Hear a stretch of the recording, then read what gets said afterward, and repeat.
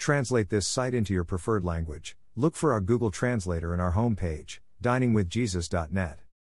Traduce este sitio en tu idioma preferido. Busca nuestro traductor de Google en nuestra página de inicio via diningwithjesus.net. Pastor Chris White says to all of you, hello my friends. May the Lord bless you today. Hola mis amigos. Que el Señor los bendiga. The Bible is the Word of God written to His people and, as such, it contains everything we need to be complete, 2 Timothy 3:15-17. Part of the everything we need is comfort. The Bible has a lot to say about comfort and has many passages that comfort us in life's tough times. Yes, the Bible comforts us. Life is fraught with many difficulties. We all experience setbacks in one way or another. Sometimes they are sudden, sometimes they are gradual. Maybe we have suffered the death of a loved one or been forsaken by a loved one.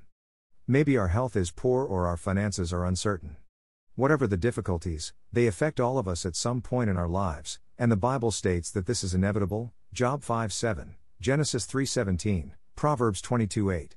The Bible is the Word of God, Isaiah 55:11, written by God's servants under the inspiration of the Holy Spirit, 2 Peter 1:21, and provided as both a guide and an aid to our daily living.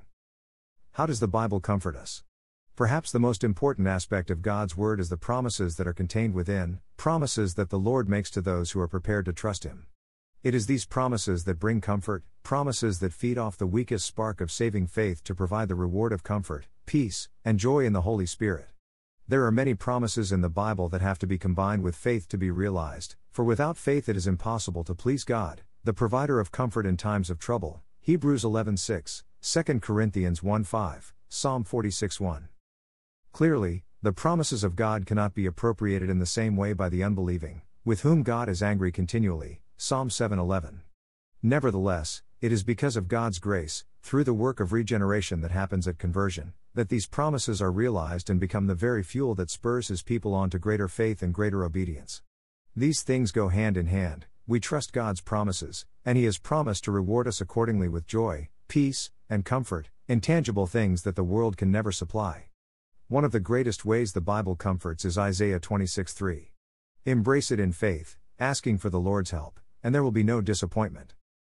Thank you to Got Questions Ministries.